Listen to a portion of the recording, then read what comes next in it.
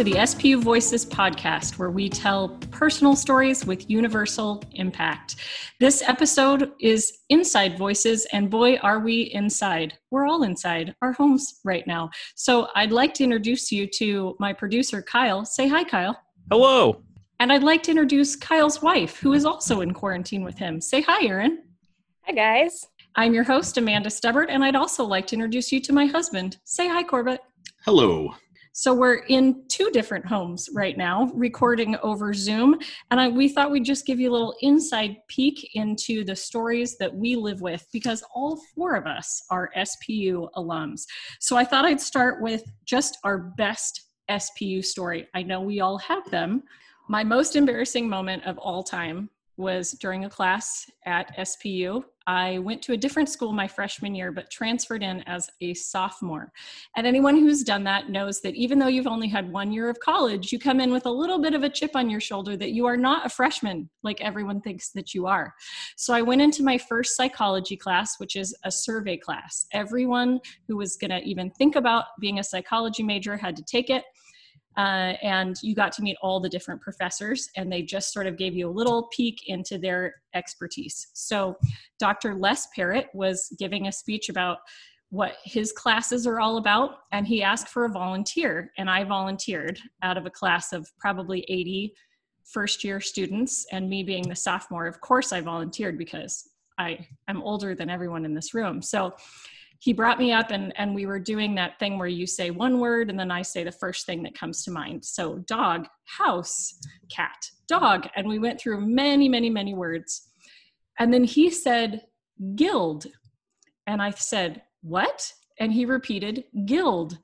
And I thought, okay. And I'm thinking guild, like, you know, I was picturing all these men marching off to the factory ready to go to work with their hard hats and their lunch boxes.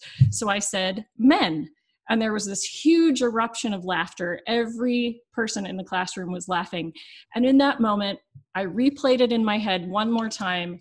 And I realized that he hadn't said guild, he had said guilt. And I replied, men. He said, if I keep talking to you, I might have to start charging you, and sent me back to my seat. That was the end of the chip on my shoulder for the rest of my time at SPU. That's awesome. That's a really good one. Poor Les. I think he loved it. I think he loved that very much, and probably told that story to some of his other professor friends. I should ask him if he remembers that. All right, Corbett, you want to go? Sure. My freshman and sophomore year, I lived in 5th Ashton, and we were all pretty tight and really got to know each other well by our sophomore year. And there were a couple guys that thought it would be a great idea to play Africa by Toto for 100 hours straight on repeat. And so they cranked it up during the day and locked their door so nobody could turn it off, and then just turned it down and slept with it as it was going on repeat all night long. And so, like, it was fun at the beginning, and then everybody just started hating it. And so the 100 hours hit, 4 days later, and everybody freaked out. It was pretty late. I think it was like 11 or 12 o'clock, and everybody's like, it's over 100 hours. Everybody's screaming at the top of their lungs, 100 hours, 100 hours. And we went out on the balcony, and somebody threw something off the balcony, and everybody's screaming 100 hours. People are taking like sticks and banging on the rails. And then finally the security came up and said, asked us what was going on. But everybody just kept screaming at him 100 hours. He had no idea what was going on or why we were so excited until he just left and asked us to be quiet. So, yeah, that was one of many very strange things that we did on 5th Ashton. Why Africa? It just seemed to be the right song at the right time. It's still the right song. I get a little bit of a tick every time I hear that song because it reminds me of that 100 hours. But, yeah, it's fun. All right, let's go inside our other house for our other voices. Kyle and Erin, what are your best SPU stories? Well, my best SPU story doesn't really have like a beginning, middle, and end, but it was mostly just an experience, I guess. My friend group, we were all theater majors, all 6 of us. And at the end of our sophomore year, we decided we were all going to live in one house together. So 6 women, one house, one bathroom. We're all taking the same classes all together. So there's no escaping each other. And everyone else was like, this is a terrible idea. You guys are going to hate each other. You shouldn't do this. And we very stubbornly were like, no, we're going to do it. We're going to have fun. It's going to be great. And we did. And we just fully leaned into like, yes, we are a family. And we had like family meetings and we ate dinner together every night. Everyone was able to take one night a week to cook because there were 6 of us. And then on Sunday we had leftovers. And it was just a wonderful experience where we just became really close friends. And a couple of us are still roommates to this day and hanging out. And it was just a wonderful kind of way that we got to prove everyone wrong that, yes, you can see people 24 hours a day and still love them. Well, which maybe that's a good lesson for right now. The real question is, Erin, did you ever within that house play a song for 100 hours straight? No, we did not commit that cardinal sin. So maybe that was the key all along. Oh, you were missing out. Trust me. And we definitely had like, we nominated 2 of our roommates to be like, okay, you're going to be the father and you're basically the mom. And like, we kind of had like our roles and everything. I was not a parent figure at all. I was very much an annoying child in that household. Another thing these 2 couples have in common is that we both met at SPU while we were students there. And I know our how we met stories are a little bit different. The one thing we have in common is that the females are a little bit older than the guys. The how we met story, I'm dating myself with this reference, but it was kind of a when Harry met Sally. We kept running into each other, crossing paths about once every 3 or 4 months for over a year before we really hung out.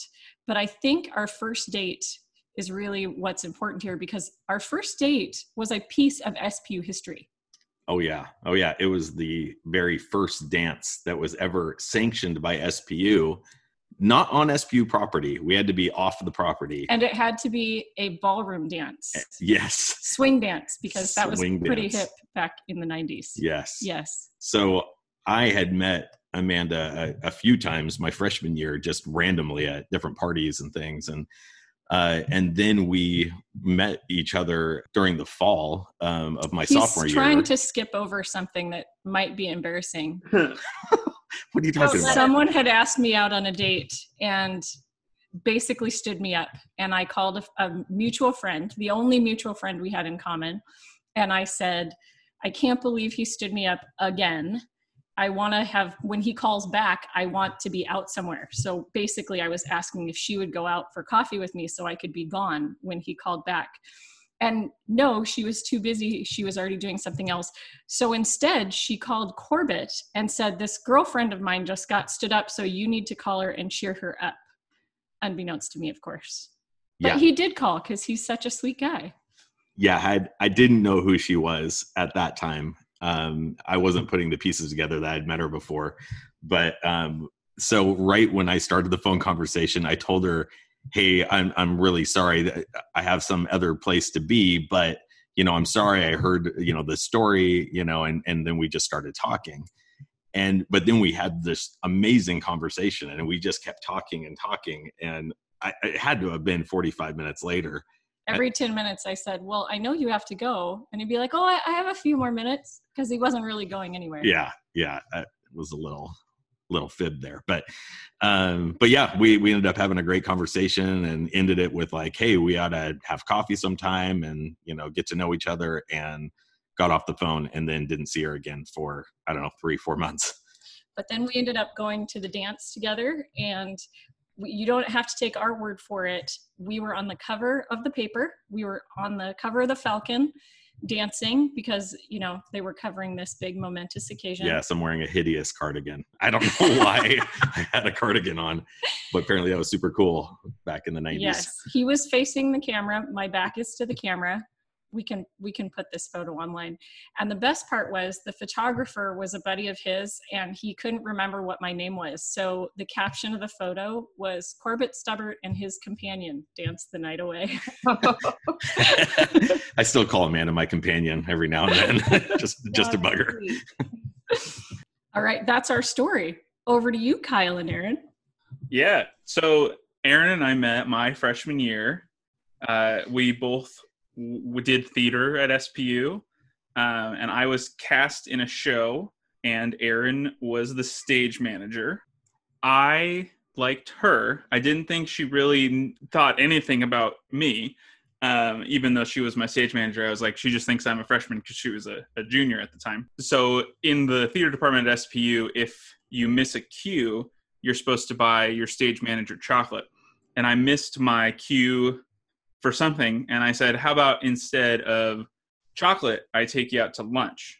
Oh, are you gonna just step past the reason why you missed your cue? I don't remember the reason why I missed the cue. Well, I remember. It's because you were getting your shoulder massaged by another castmate in the hall. I stand by it. Lived off our radar. So she said yes to lunch. We went to the Subway on campus, and we were there for 4.5 hours, maybe 5 hours. Yeah, super romantic. Who doesn't want to be in a Subway for 4+ hours? Because it smells so good. Yeah. So I didn't really think it was a date per se. I wasn't sure. And I just remember Erin being intentionally late and walking in with her iPhone headphones in, and then her telling me like 2 or 3 weeks later after we started dating that she did that on purpose so she'd seem cool and aloof by being a little late and listening to music. And I've been cool and aloof ever since. Well, those are the 2 words I think of when I think of you, Aaron. Cool. Yeah, right. And then we started dating, and we haven't stopped since. Nice. And you have a beautiful new baby to show for it. Yeah, we have baby Georgia, who you may end up hearing in this recording. Right now she's sleeping, but you never know. You never know. All right, so let's wrap it up with one round of a person who made your SPU experience memorable. And that can be any way you like. It can be someone who changed your life or something that was funny, fun, made it feel like home. What is that story of a person who was memorable to you at SPU? I'll go first. So my person is Luke Davis, who when I was a sophomore, I was a student ministry coordinator in Emerson, and he was my RA. So we were RA-SMC partners. We hit it off right away. We actually met the year before. We were sitting in Gwyn, and there were just a smattering of people left, and he and another one of his friends came over, and they sat at our table, and we talked about superheroes for an hour and a half.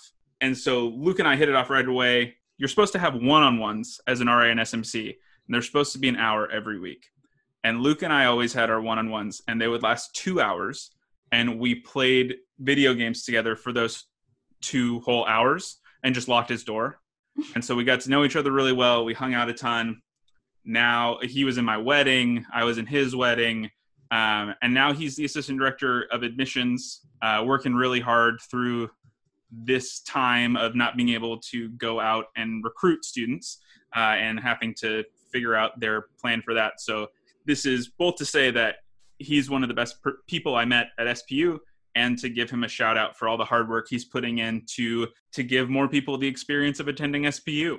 Well, that's awesome. All right, who's next? Well, I think one person from SPU who probably had the most impact on me and just how I do things now was Professor Don Yannick. And part of that is because he was one of the first and only professors who really allowed me to fail at things, which was a really hard lesson to learn, but also like an incredibly important one. And I was directing one of the student-directed one-acts, which was like a really big deal my senior year. And I kept kind of getting things wrong, and I could tell that he was disappointed, and it was really frustrating for me because I felt like I was on my own.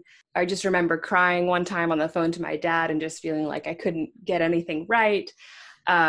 But I was able to bounce back from it and really kind of own my mistakes. And something really important that Professor Yannick told me was, if you make a mistake, you're supposed to feature it and really kind of lean into it. And that's something that's really kind of continued to lead me through a lot of like difficult decisions and mistakes that I've continued to make, just because that's a part of life. And that's a lesson that I think of to this day. Thanks, Erin. Corva? It's actually, there's two professors that come to mind. One is Dr. Bob Drovedal. I got an educational ministry degree, and I just always appreciated him as a person. Just felt like I really connected with him. Just such a nice guy. I felt like he was somebody I could always come to and ask questions, and just really got along with him. It felt like I really learned a lot. He just had a real solid Bible teaching, and I enjoyed that part of his classes. The other one was Dr. Les Steele. And with Dr. Les Steele, it was just so interesting the way that he taught. And so I've been an executive pastor over the last 10 years and had an opportunity to teach a lot of different classes. And he just, instead of it having like this real set curriculum, he would just always jump in with this really fascinating question. And then we would all just talk about it, whether it was a question about theology or a question about how to run a church, or just all sorts of different things, even moral questions, and we would just kind of roundtable it. And I just found it absolutely fascinating. Every time that I went to his class, I was just riveted. And so to me, more than what I actually sounds weird, but more than what I actually learned in the class, it was more about how to teach. And I always wanted to teach like him, and have adopted a lot of what he did in the way that I teach. I think mine would have to be Dr. Michael Rowe. He was my mentor for psychology. I could probably tell a story about every single theater professor, but I'll tell this story about Dr. Rowe. Every time I tried to limit my field of study, because I already had 2 majors, and so a number of times I tried to sort of narrow my perspective, really to make it easier on myself. And every single time he would push back and say, why do you want to narrow things when you have so much life ahead of you? Why wouldn't you want to learn as much as you can? And would always just push back with me about, are you sure you want to cut that off? Are you sure you don't want to experience basically as much of life as possible? And that has served me so well. And to really think, what's the worst that can happen if you don't do something? And so often I have chosen to jump off the bridge, if you will, and always been so happy that I did. So thank you, Dr. Rowe, and thank you, Les Parrott, for giving me my most embarrassing moment that I'm sure will be my most embarrassing for the rest of my life. And that's about it for us here in the Stubbert household and the Brown household. But we also want to hear from your household. How can they give us their story, Kyle? We'd love to hear your story. The best way to share your story with us is make a voice memo and email it to alumni@spu.edu, and you may hear yourself on the airwaves. So please send that in. Again, that's alumni@spu.edu, and answer any of the 3 questions we just asked. Your best SPU story, how you met your spouse, if you met them at SPU, and one person who made your experience better at SPU. We'd love to hear those stories. All right, community, we hope you're staying safe and sane out there in quarantine, and we'll be back in our studio hopefully soon.